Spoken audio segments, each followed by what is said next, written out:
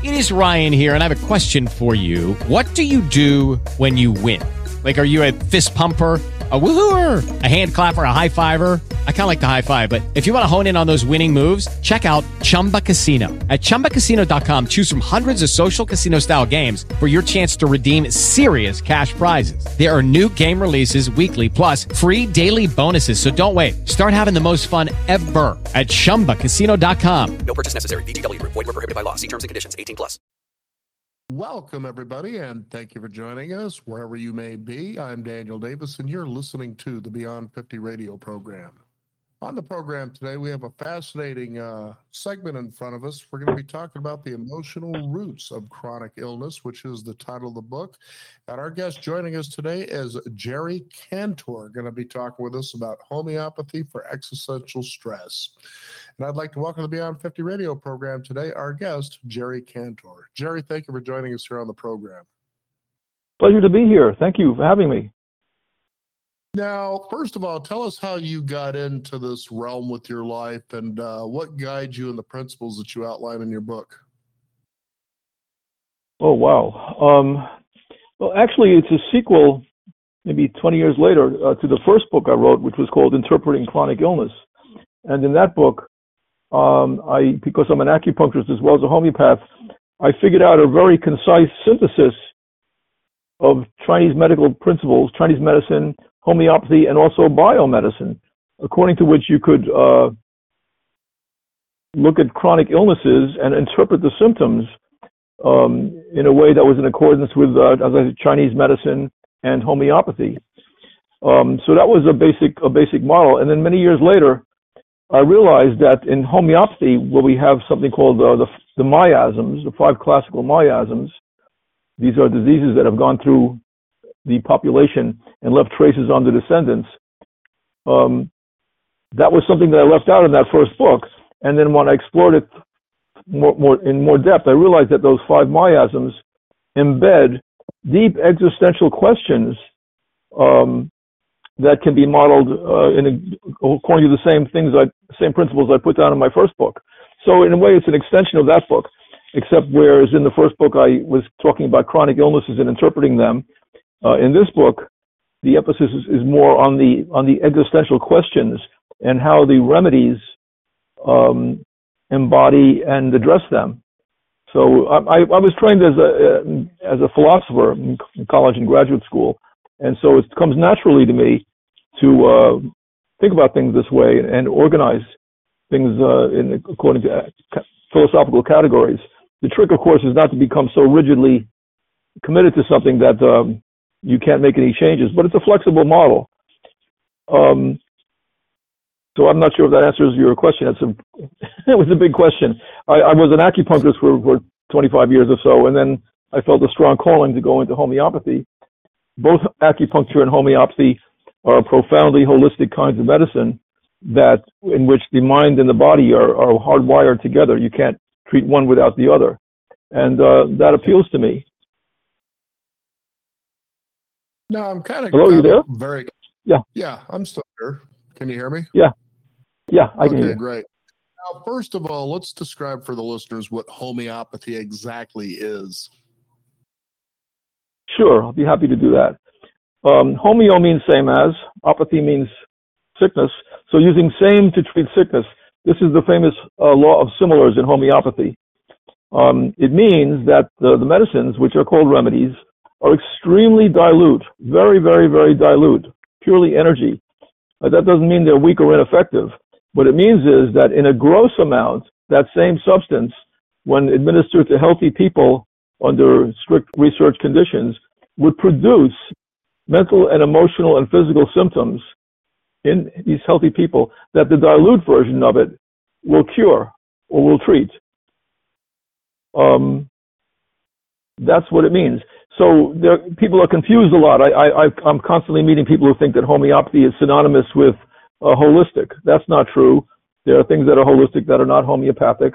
There's 2 other words. Well, there's also the word, herbs, another word which starts with H, and that confuses people because homeopathic remedies can be made from botanicals, but they're also made from many other things, from the venoms of insects and snakes and poisons and mineral compounds, also from other drugs. It doesn't matter what they're made of, so long as this law of similars principle is utilized, where we know under very exact conditions what the gross amount of the substance causes in healthy individuals.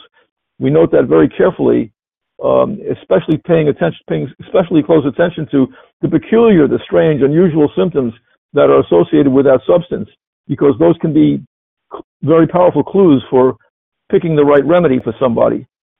Also important to describe homeopathy in terms of how it's different from conventional medicine. Homeopathy is not diagnosis driven. It's very individualized.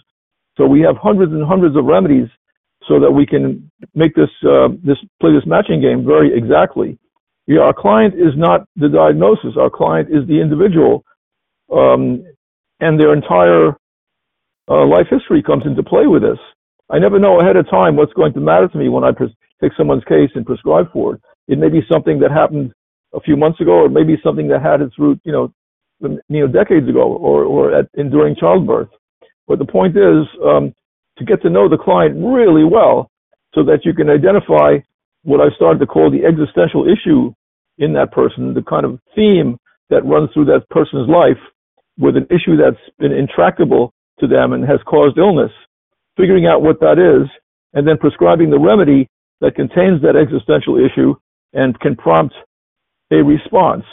The remedy is kind of like a permission slip to the subconscious to let go of something that it has just been completely unable to let go of.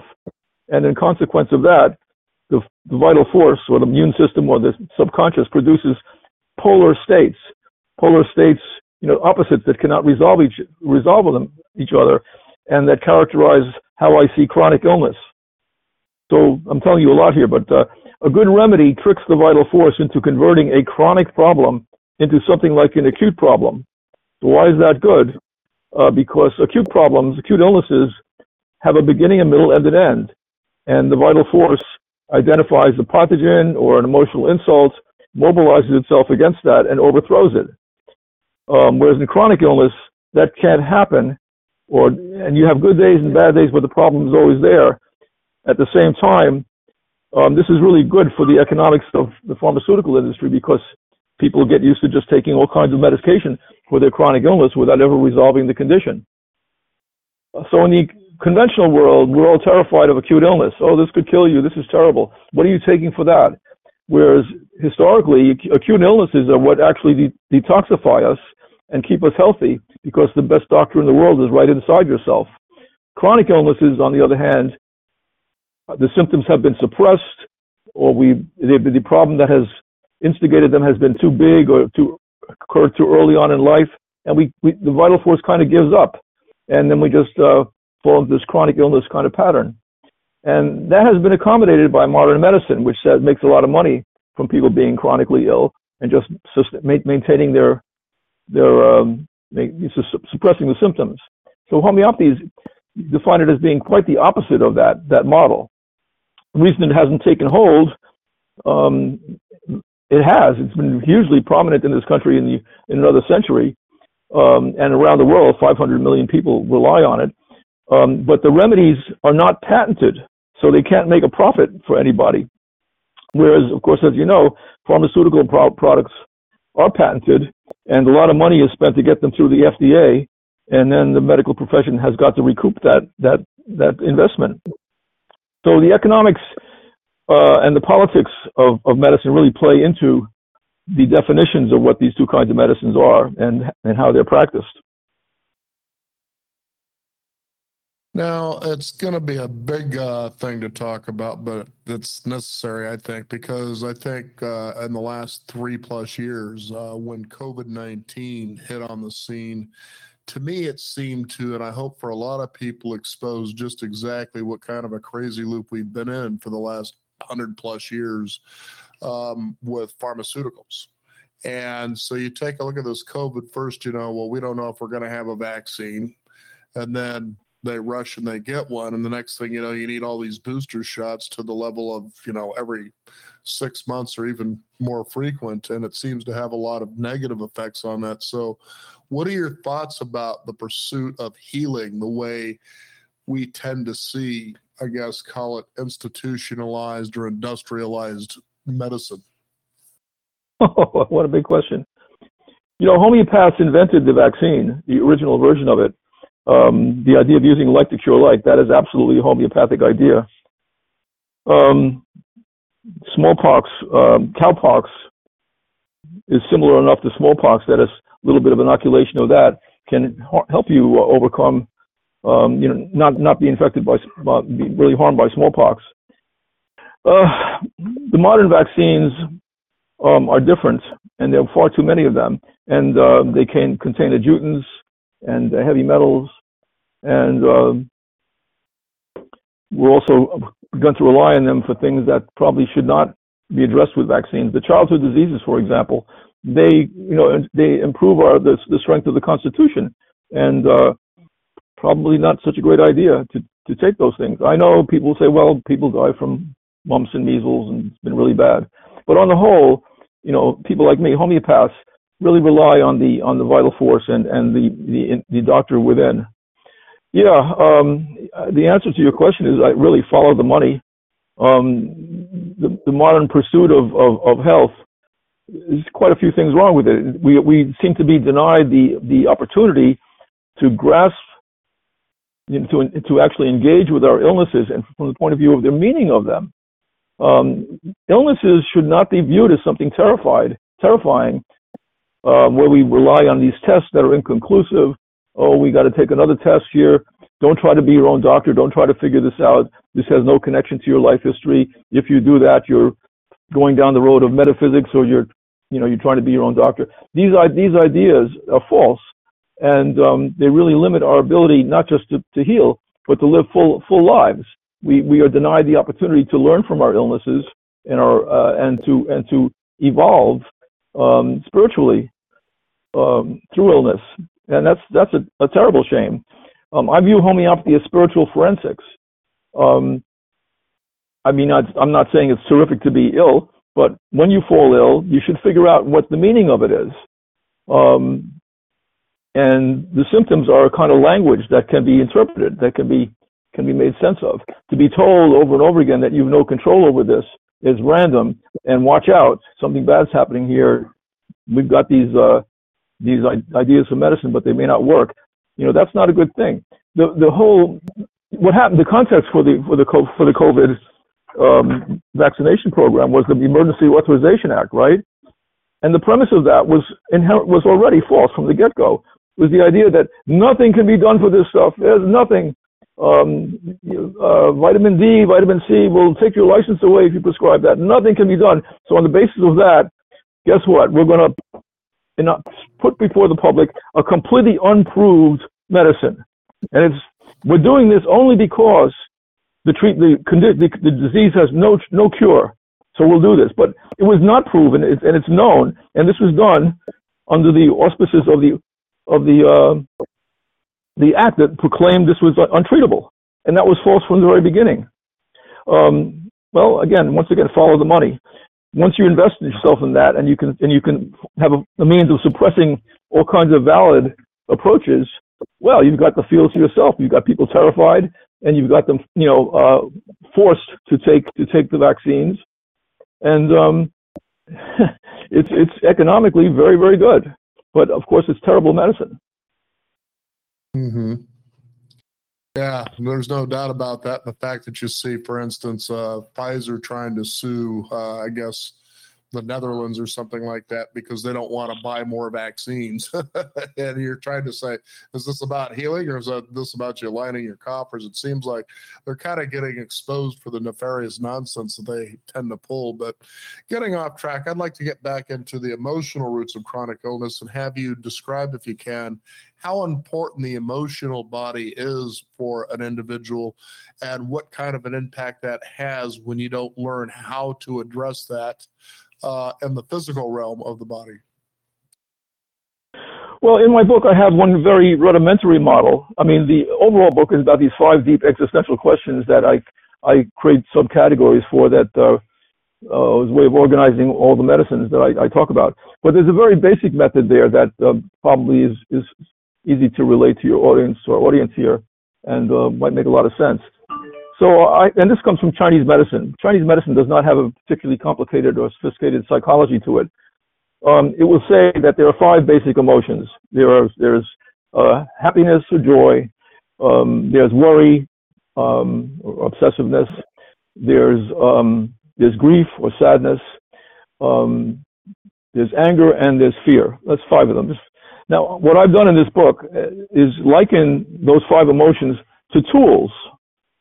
Why does that work? Because a tool is something that you take out when you need it to solve a problem, and then you put it away when you're done. And the emotions, these 5 core emotions, serve exactly the same function. We are born we have an inborn toolkit of the emotions. And I'll go through the analogy with you because it's kind of fun and it's actually kind of useful. And in psychology, by the way, the term that aligns emotions with tools is catharsis. An emotion should solve a problem, and that's catharsis. So let me go through it with you a little bit. So I liken happiness to a sketch pad. Sketch pad or a little notebook where you put down your ideas for the future, where you note the things you want to do. It's an optimistic little piece of paper. You have goals. That's what makes us happy. We have the fact that we'll have something to look forward to that we're working on. Now, once you have that idea, you have to put it into operation. If all you ever do is carry around your sketch pad and just keep dreaming and obsessing about what you're going to do, you're overusing the sketch pad. Got to put it away at one point so that you can get down to work and actualize what your goals are. Now, if you don't have any objectives, if you feel life is empty, you feel flat and there's no point to anything, that's like not using your sketch pad. Or if you've got it crumpled up in your pocket or your pocketbook and it's grimy, you just never pull it out. So there are remedies on both sides of that. In Chinese medicine, that can be helped to some extent with acupuncture and herbs. But in homeopathy, there are remedies which operate on both sides of the problem of that sketch pad. People who are like overly thinking about things and just cannot consolidate their mental energy, but they have lots and lots of ideas, and there are physical symptoms that pertain to that, could use a remedy like sulfur. That's a very important homeopathic remedy. These are kind of mad scientist types of people, or just people who just have too many ideas but can't put them successfully into action. And their mind is overheated. In fact, they are overheated on several levels.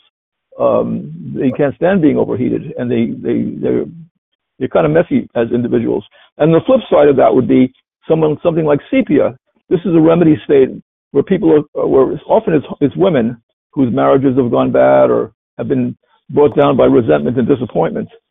And they've come to learn that hope is toxic, that every time they hope about something, they get bitten in the rear end. It doesn't work out. So the psyche has decided to stagnate all its energy. So in the stagnation, you get bloating, you get skin problems, you get digestive disorders. But psychologically, this idea that hope is toxic is causing a stagnation effect. And that's like she has her sketch pad all crumpled down and crumpled up in her pocketbook, and she can't access it. So those are the two sides with that. I liken anxiety to a screwdriver. The screwdriver is where you're bearing down on a particular issue, like really focusing on something. Well, if you're in the forest, and I'm going to mix my metaphors here a little bit, and you're starving, and you see a mushroom there, your anxiety will prevent you from gobbling the whole mushroom up. Maybe the tiniest amount that you would eat would be enough to save your life in case it was poisonous. But you'd still get something. In other words, the anxiety is useful. It's like the tool that you pull out, your little screwdriver, just long enough to know whether that something is, good for you or bad. And we need our anxiety. Our top performers, use their anxiety before going on stage or going on the basketball court. Bill Russell, the great Celtic player, would throw up every time just before every game. And maybe if he didn't do that, he wouldn't have been such a great player. So there are remedies for people who are excessively anxious, and I can give up remedies, talk about remedies like arsenicum. And there are remedies for people who don't really use their screwdriver, who have a reckless quality to themselves, and get sick for opposite reasons. And the remedy for that would be something like Meterinum. I don't expect anyone listening out there to know very much about these remedies, but I'm just trying to give the point to your answer to your point. Grief, we could talk about that. This is probably a little bit more obvious. I liken that to a hacksaw. So all of us have experienced loss, breakup of a relationship or the loss of a loved one. Well, how long are we supposed to grieve? There's some people who just simply cannot get over a grief and they will cry forever and ever and ever. It's like they have not used the hacksaw of grief to actually finally cut off from the loss, and adjust to it and admit that this person is gone. This has to happen at the conclusion of grief. There are other people on the other side of that who simply cannot cry. They're not using their hacksaw at all. So someone who can't cry, the grief may be so great that the psyche is saying, get past this, are you kidding me? That would dishonor the loss, it was too big. Or if I cry, I'll cry forever, I can't have that, that would look bad. So that the remedy on that side of that divide would be Natura Muriaticum, where somebody who is overusing the hacksaw and crying all the time, that would be Pulsatilla. What do we got left? We got the pliers of fear. Let's talk about fear for a moment. And language is very useful. Things don't become expressions unless they really embody a kind of a core truth. How come we say we are gripped by fear? We do. We say we're gripped by fear. And that's why I like the idea of the pliers of fear. We only remain gripped by fear so long enough so that we know whether to run away or fight. Then we put our pliers away. But it's useful. It's important. Nobody wants to say, nobody should say, I never want to be fearful or I never want to be anxious. All the emotions have a very clear purpose. And I can talk to you about remedies that are for people who are really stuck in fear, tremendously fearful. Or again, people who, again, simply not fearful at all. There are remedies for that. I want to get to the other side. I won't get examples of the remedies each time because no one will be able to absorb that. Well, what do we have? We have next.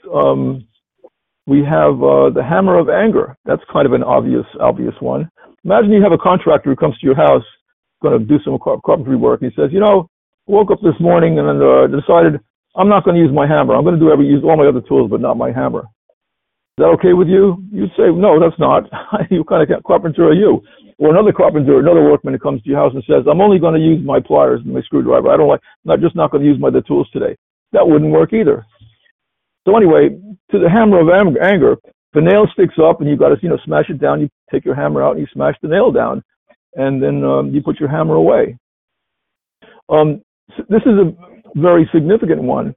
There are people who have hair trigger rage. Sometimes, people with PTSD who come back from the war, you just look at them wrong and they flare into a violent anger.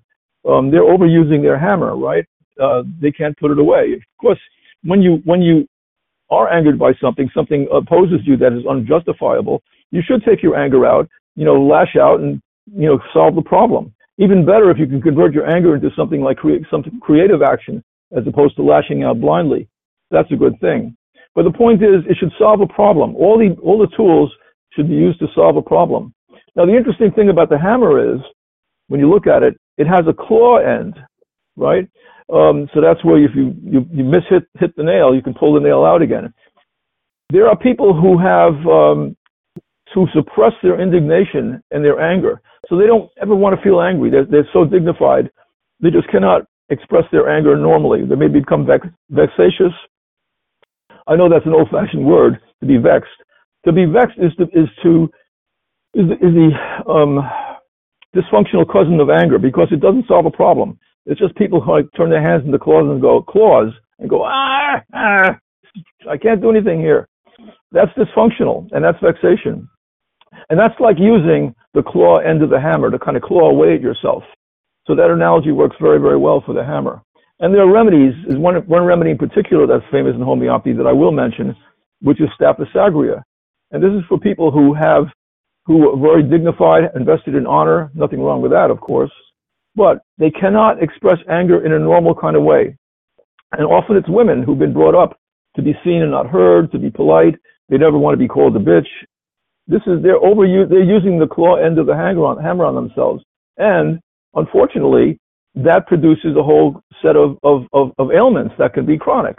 People who need that remedy, Staphysagria, they typically, they're very prone to urinary tract infections, very specific things. They will likely get headaches in the forehead. They may have pains going down the arm. They'll have stomach problems. They will have skin problems, especially, and they will have styes in the eye, and all that. And Chinese medicine principles can explain this perfectly. Reflects, well, in Chinese medicine, it's a liver ailment. The liver is not just an organ, but it's a symbol of a whole set of things that have to do with the eye, with anger, with springtime. So yeah, they're suppressing their anger, and it's coming out. The liver is invading other parts of the body, or creating heat in the body that rises up to the eyes. This whole constellation of symptoms, and so the remedy Staphysagria can help with that. And when people take that remedy, they feel that they have a more productive use of anger, and they don't feel so terrible afterwards after they get angry. When I want to confirm the appropriateness of that remedy, and I'm pretty much there, the last question I'll ask is, how do you feel after you get angry? Do you feel better or worse?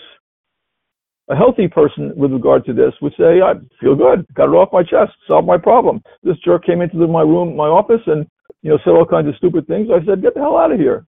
Took care of that. But somebody who needs this remedy, my God, after they get angry, they feel terrible. They feel guilty, or if they're angry, they will not raise their voice. They'll convert into tears, or they'll displace their anger. They'll go and they'll slam a door or throw something, but they do not have a natural relationship to their anger. Okay, so that's my basic model of very simple model of using mind-body model, explaining the connection between an emotion and the susceptibility to becoming ill. Now, in your book, you talk about existential stress and then existential questions. Kind of describe what that is and how important that is for somebody really trying to trace, why do I feel the way I do and how can I change it? Yeah. Well, in the bigger sense, you probably should see a homeopath who can do that for you, because we have a hard time perceiving ourselves and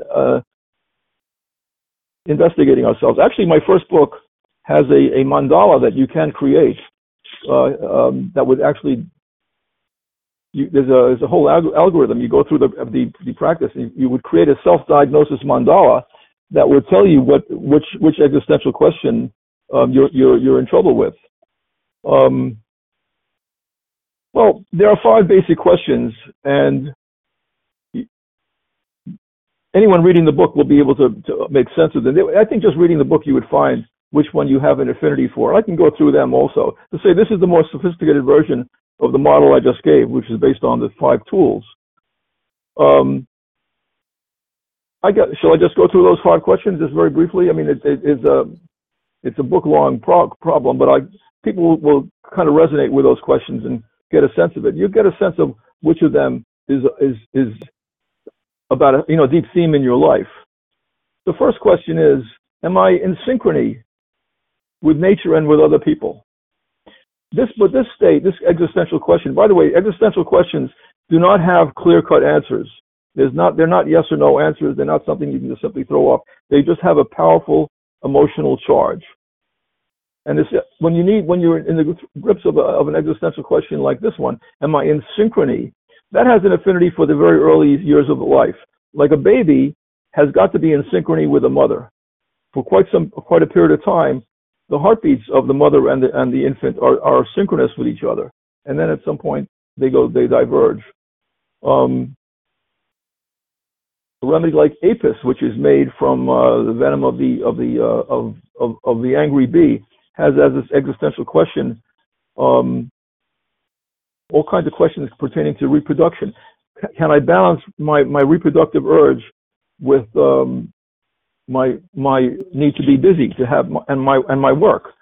That's a familiar kind of an issue. Especially women have to deal with this. So, how important is my career in opposition to my family? And so that's a question of synchrony. I've got to synchronize various aspects of my life that pertain also to the heart and circulation. And that would become more clear when you study that particular remedy. Okay, but the idea of being synchronous, this was for somebody for whom being in the flow of nature, being involved with family, issues around that when they don't go quite well, can produce panic disorders, or let's say remedies like APIS, in which women, they would tend to develop cystic ovaries and heat regulation types of problems.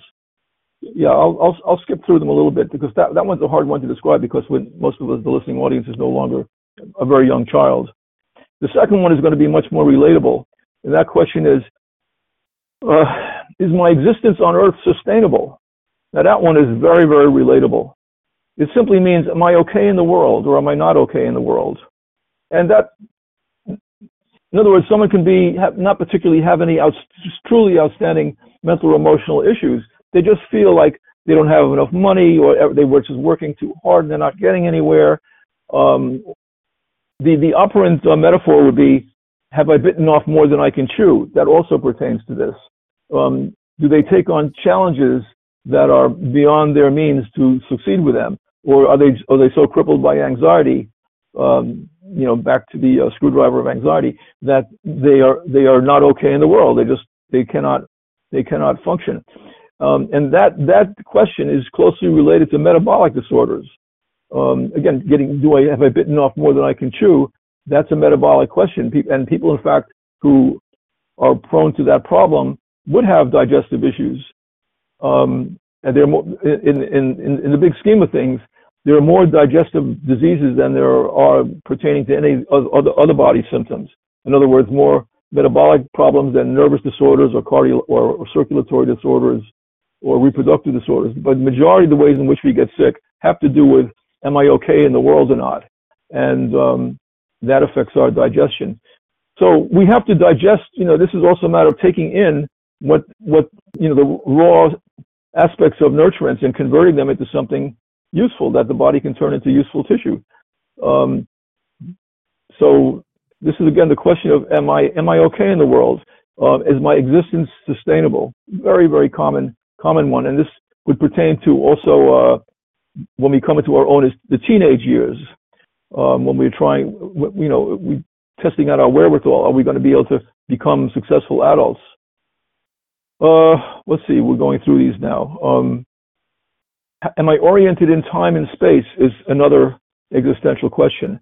That sounds a little bit abstract, but it pertains to very much to the lungs, the respiration system, the sense of smell, and grief.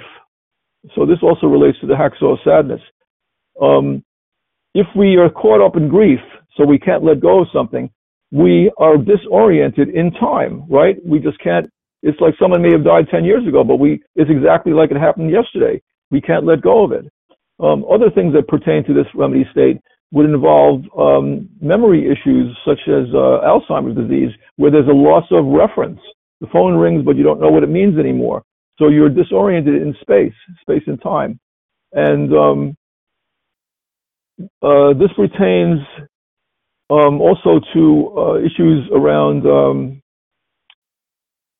basically respiratory issues. In Chinese medicine, the lungs are closely associated with grief. In other words, if you have a grief sadness, the acupuncturist will automatically assume that you have some kind of a respiratory issue. And conversely, if you have a long-standing respiratory issue, the acupuncturist will assume that you have an unprocessed grief. In homeopathy, isomorphic with this is the idea that the tubercular miasm, for example, actually, this gets more complicated. Diseases relating to the history of gonorrhea can play into this. So this is getting a little more complicated, but I don't want to get too bogged down in the specifics of it. I'll just go through the questions.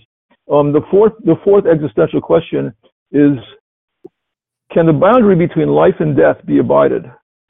So this is where it gets kind of heavy. This relates to the sense, what I call the sense of hearing. It has to do with language is so interesting. We said we hear our calling, right? What are we supposed to do in life? This relates to middle age. Am I leaving? Will I leave a legacy for those who come beyond me? My relationship to death. If I'm so terrified of death that I only, I decide that life is only about being materialistic and having a lot of sex and being drawn to glitz and glamour. That's actually an expression of fear of death. and you just want it all on this side of that boundary. If on the other side of it, you feel, oh, I'm not so scared of death, I just want to make sure I left something for my descendants, that's being at peace with that. And there are other remedies where if that concern is too great, you would need remedies that pertain to that. But the question remains, how do we at a deep level feel about death? Where do we stand on that? Can that boundary be abided? Do we have a sense of balance around that? And now the fifth existential question, and they don't all come up at every time in life. These are, I'm suggesting are age-appropriate types of questions. The fifth one is, will the insurrection of my birth be profitable, be worth it, be successful? So from this standpoint, every birth is an insurrection against the status quo. That means the world's going along pretty well, and now you come along. What impact will your life make on the status quo? Will we have an impact on life? Will it make any difference? Or are you just content to sit and sip pina coladas on the beach for your whole life? The founder of homeopathy, Samuel Hahnemann, has a beautiful memorial in Washington, D.C. It was set up, I think, in 1900. And homeopathy was a really big deal in this country.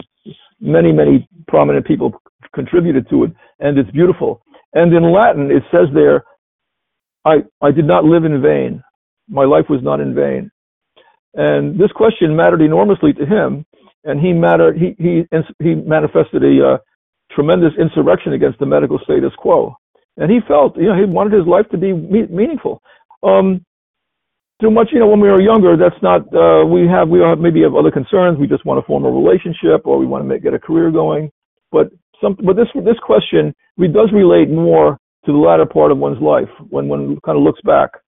And if we don't resolve it properly, and there are subcategories of this that relate to what's homeopaths call the cancer miasm, where we haven't had, where the question is, have we had a successful rebellion in life, which is akin to this idea of having a successful insurrection. There are diseases, there are illnesses that pertain to this question, and they're particularly their neurological problems. So there they are. Those are the 5 existential questions, and the book unpacks them in substantial detail. That's appropriate for homeopaths, but also for the casual reader. It's written in I think, a pretty entertaining style, and I analyze movie characters and some characters from mythic gods from the point of view of what their stories challenge us to understand, to think about. Mm-hmm.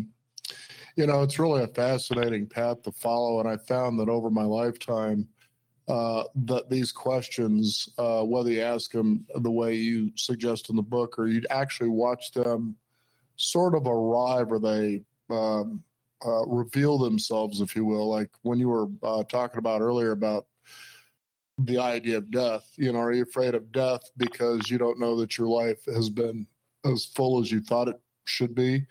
Or then there's the other question, am I concerned about death because of what I leave behind? Like a person might think, well, in the situation I'm in, let's say that you're married and you're worried about dying because you don't know that you're going to leave enough behind for someone to carry on with their lives. You say that's kind of a different way of looking at death, a little more healthy than being more self-centered about it. Would that be a correct way of saying it?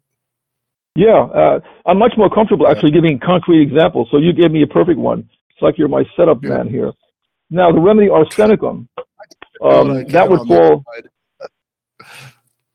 I'm sorry? I said I try to do what I can on this side.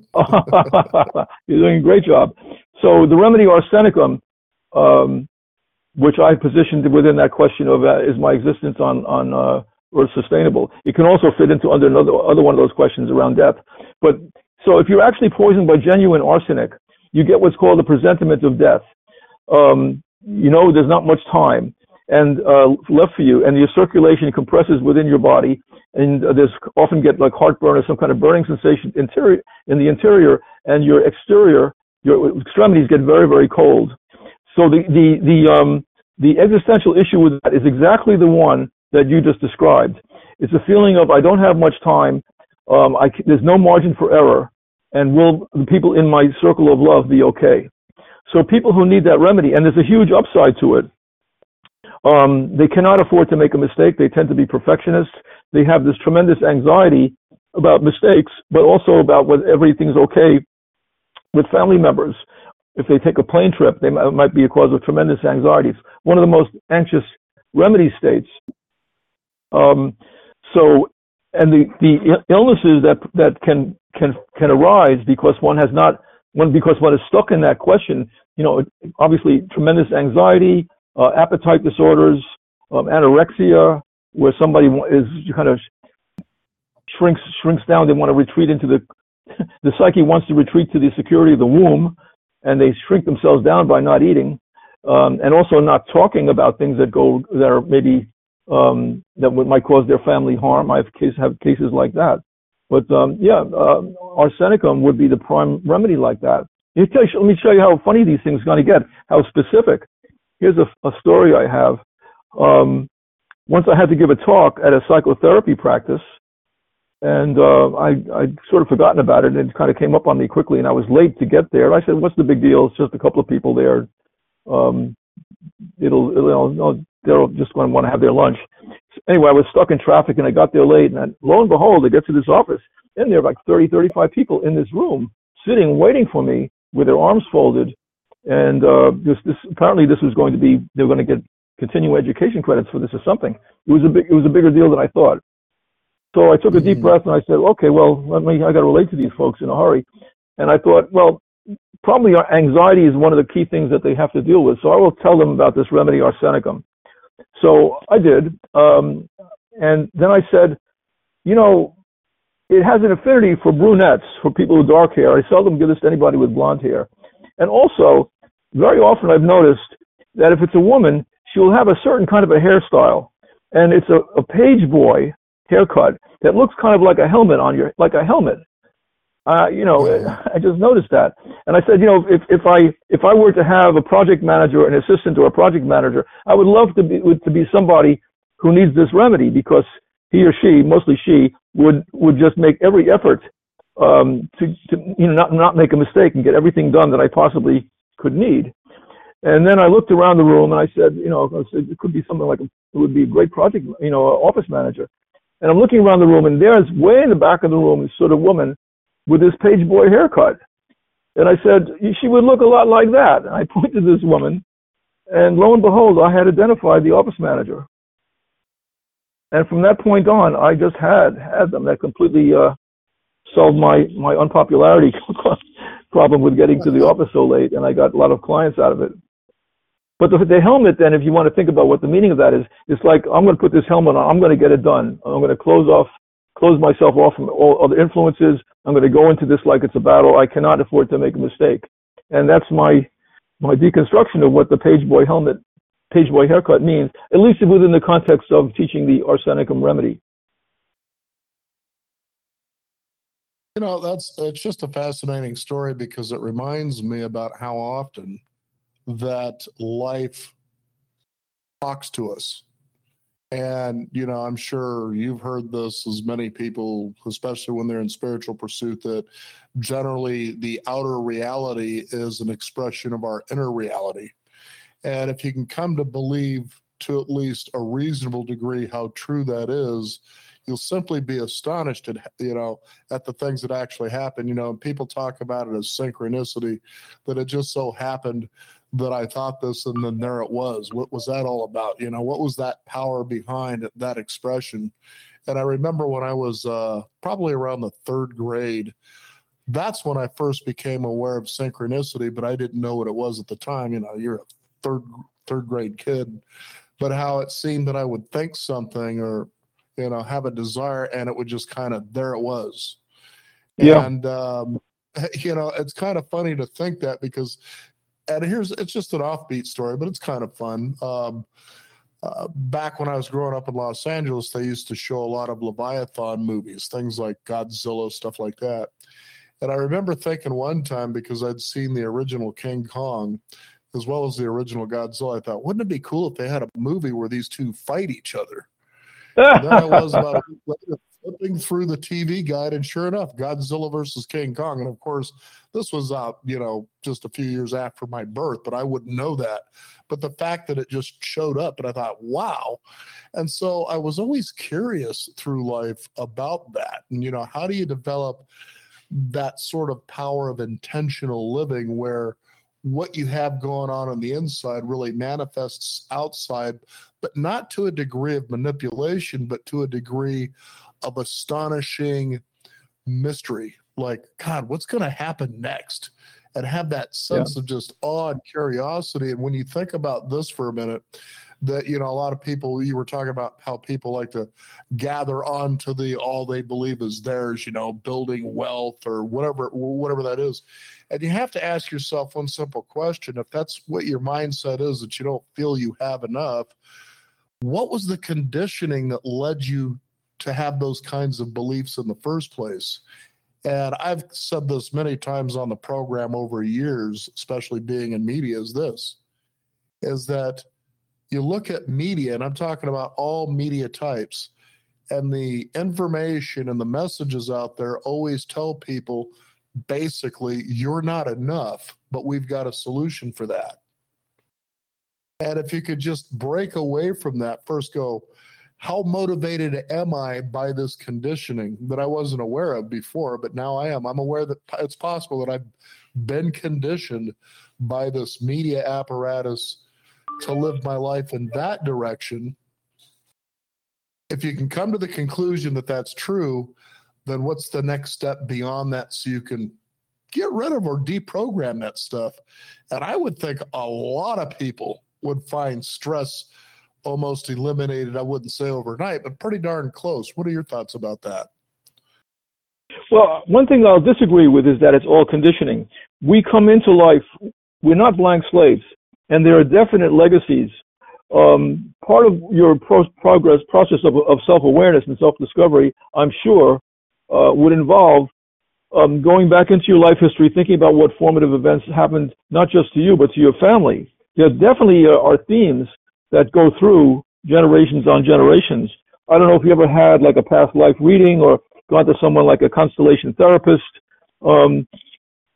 We certainly are not born just to robotically repeat what's happened to us, but also we're not born just to be the ping pong ball, bouncing around in the environment based on, whatever is smacking us one way or the other. The existential issue is somewhere in between that, figuring out what it is that we were born to do, what is the challenge to that, and how we can expand what our susceptibilities and our capabilities denote, so we can evolve. The whole point is to evolve. And however we do that, matters. I mean, from what you're saying to me, what you're picking up as a person, what I'm picking up from you as a person in the media, is that awareness of the media's influences is really a very, very important part of your life. Figuring out what that is, and that for you will, produce a maximum amount of freedom. But it's life is an interesting place. We have to take action sometimes. Sometimes we have to really delve deeply into our backgrounds. Sometimes we have to get really sick to figure out what's important, or someone has to die for us to know what's important, or we have to go through some really random, crazy accident. It's amazing. It's not just one more thing. Going back to the prophetic stuff that you were talking about, there's this idea that this happens and that happens, that time is linear. That is a delusion. There is a level of existence, and physics will bear this out, of simultaneity everywhere. So the past and the future and the present are all right here. And people who make what seem to be predictions are simply tapping into that. One of the things I've been writing about recently is a 1962 movie called Creation of the Humanoids, an incredibly prophetic movie about there's been a nuclear holocaust on Earth. Almost everybody's wiped out. And a class of humanoid robots are created where the memory of the dead are implanted in the robots, and this class of humanoids is created. And people don't even know whether they're humanoids, human beings, or robots. And there's so many things in that movie that are absolutely prophetic for what's going on with AI right now. We are on the verge of being able to implant memories. in technological machines. It's not out of the question. Things that seem completely ridiculous are we getting closer and closer to them. And well, I don't have to tell you about this, but there's been a huge number of science fiction films about this, and many of them, they're extremely prophetic. There was a movie maybe 15 years ago called Idiocracy.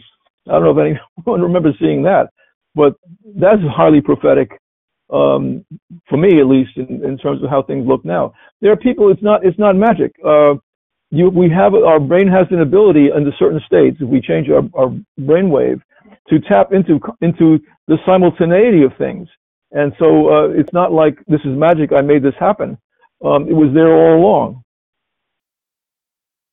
Well, yeah, that was the idea, especially as I came to know it over the years with the synchronicity. At first, it seemed magical, like is something tuning in to me and then saying, yeah, here it is. Or is it that because I became aware of it, that now what was already existing now exists in front of me? And that was the conclusion I started drawing later in life. But still, the beauty of it is it kept me asking the question and trying to unfold the mystery, so I stayed curious. And one of the interesting things, we did a show some years ago about happiness, and this was a study that was done out of UCLA by these 4 people who wrote a book on happiness and how does somebody sustain happiness, and is it sustainable like long term? And I think many people, as they pursue religion in one form or another, I remember this actually happened to someone I knew who decided to become a Christian. And she says, I've been going to church for months now, and I don't feel I'm any happier than I was before. And I said, well, what made you think going to church and becoming a Christian was going to give you unbridled, sustainable happiness? She says, well, I never thought about that before. But back in this book, one of the things they talk about that sustains happiness is the idea that you always have something forward to look forward to. And there you go. Like I was suggesting, I become curious about the mystery of life unfolding in front of me. What's next? And that's kind of an exciting proposition and a way to live, I would think.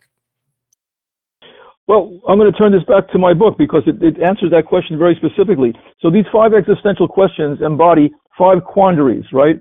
And if you can work your way through those quandaries, I'm not saying you'll be happy, but you'll be as fulfilled as you possibly can be.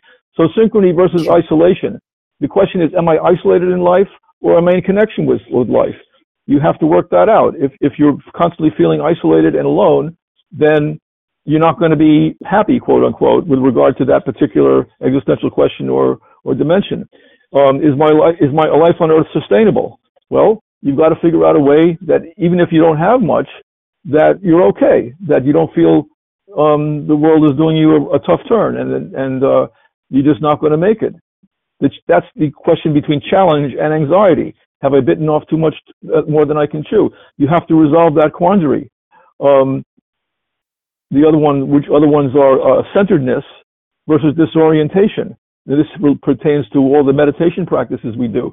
They all involve breathing, right? Centering yourself and breathing and living in that one particular moment and not being tossed and turned here and there and being locked into the past or into the future.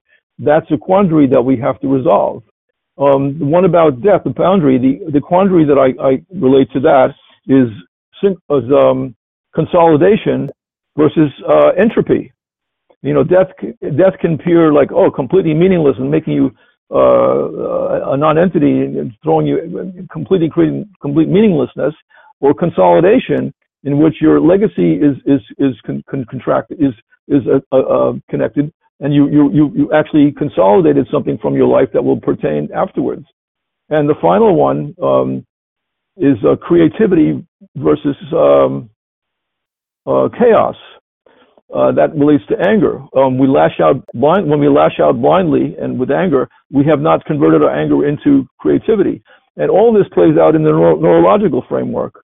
So if you resolve those 5, in my opinion, the meaning of life, which I wouldn't necessarily relate it to being happy, but just making life worth living, is resolving those 5 quandaries.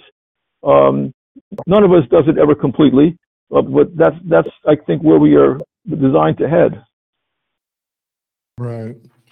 Yeah, it's certainly a fascinating exploration, especially as we talked earlier about the foundation of the emotional roots, and why they manifest themselves is because they don't get addressed, at least the emotional question. And it's really fascinating because people will say, well, how do I know what question is the right question to ask? And of course, your book certainly gives you that roadmap. But I realize too that when you tend to have, or when anybody tends to have problems, and I'll specifically point this to myself, because I can remember years ago that I was frustrated because it seemed every time things were good, then something bad would happen.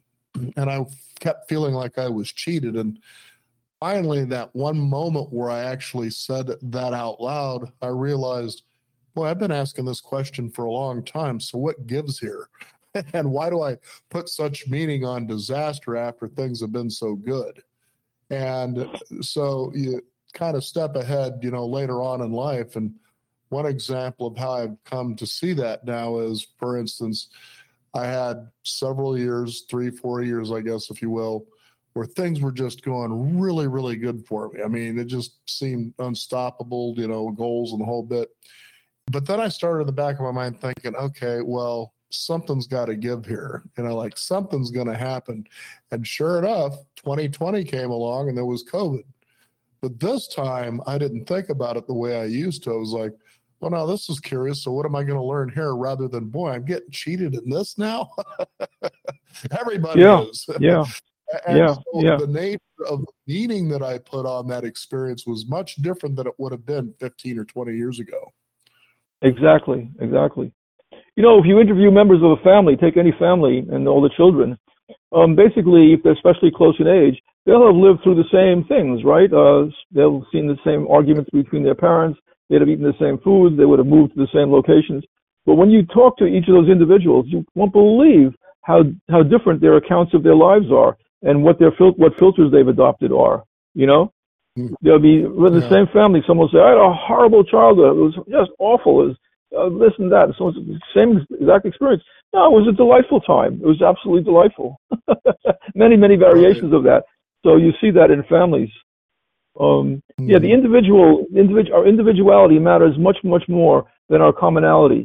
Conventional medicine is based on this idea of commonality, which is why we use the term normal and abnormal. Is this normal? Yeah, that doesn't apply in homeopathy land, because it just varies so tremendously.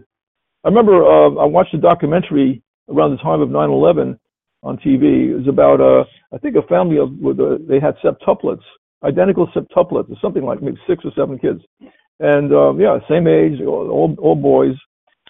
And around the time of 9/11, one of them got really, really sick, and the family took this child to the doctor, and the doctor said, he's got worms, got a parasite of some sort. Let's treat that. So I'm watching this and I'm saying, holy cow, they finally got a show about homeopathy, right? So they're pointing out something really obvious, that this is a whole difference comes down to this individual. They all were eating the same food, they all had the same thing, but this one particular kid, why did this particular kid get sick? Well, it turns out this particular kid was much more emotional than the other children.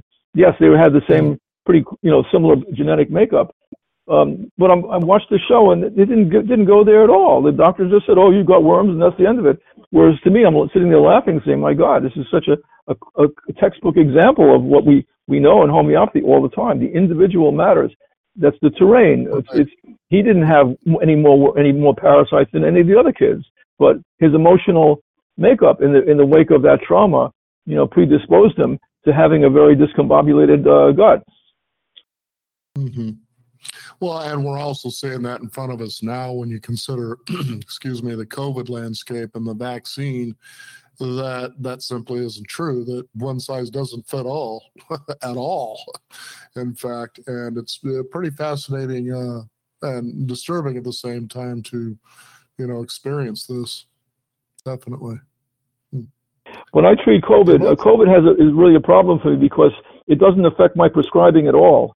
People will say they got that test, they have COVID. It means nothing to me because when I take the case and I find a remedy that's preeminently effective, it's just like all the time before. What their individuality is what calls for the remedy. And that's because also COVID is so different from before. It used to be that diseases really did have a common signature. So homeopaths could identify what we call the Epidemicus generalicus, one remedy that actually would fit everybody, like an influenza. The feeling of having having fever and chills and being exhausted and wanting to close your eyes and having your whole body aching.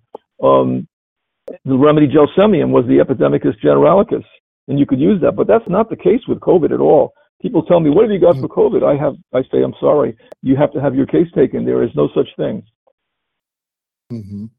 Yeah, and what's interesting as we wrap this up is both my wife and I in 2019, I want to say around December, is we got both really sick. And I mean, I'm pretty good about illness. I don't get sick often. When I do, it usually comes and goes, and I'm pretty hardy, and I get out and still do what I normally did. But this one here, I remember getting up and getting ready to go to the store, and I'm just like, oh my God, I just hurt all over the place. And then, of course, the lungs and all the stuff that was in there. And in her case, excuse me, she felt scared because at night she had to sit up. She was feeling like, I feel like I'm going to die from whatever this is. And what was fascinating is once we climbed out of it, no vaccines, no medication, no nothing. Okay. I haven't been sick since then. No flus, no colds, no nothing. That's right. Very good. Yeah. I don't know why they even created that, but they did, and people seem to believe that's going to help them. Well, that's your choice. But seriously, it was weird. I got really sick. It was sort of like my body must have been purging a lot of stuff. Yeah, and it could be emotional stuff. Who knows? Because we did, make the big move from the Northwest down to the Southwest. That was a big thing, but it was like, maybe that's what it was. I don't know. But whatever it was, I haven't been sick since. People are like, really? I think it's sort of like a computer update. I'm certain also, COVID or not, that this has to do with something like maybe going from the 4G to the 5G, the incredible increase in radiation that we're all subjected to. Yeah. But in any case, just like computers can be updated, you have to get them periodically. The illness is kind of an update, and we have to, we human beings all organisms actually have to adapt to this permanent change in the environment. Those who are very vulnerable and don't have the wherewithal to do that, well, they're the ones who are going to die and have serious problems. But the rest of us, people like you, especially where you don't suppress your reaction and make yourself sicker with some kind of medicine, you have created an immunity for yourself. And it's really criminal that this message was given out that you can't get, in this particular instance, there's no such thing as immunity to COVID. That is absolutely an economic argument, and it's completely false.